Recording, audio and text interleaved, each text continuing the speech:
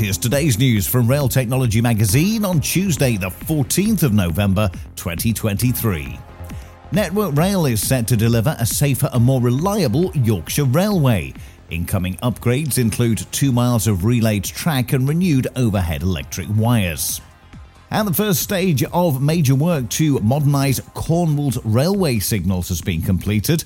Work saw the installation of 35,000 metres of cabling, as well as new equipment, with the contractor Siemens also testing the new system during the period of time when the line was closed.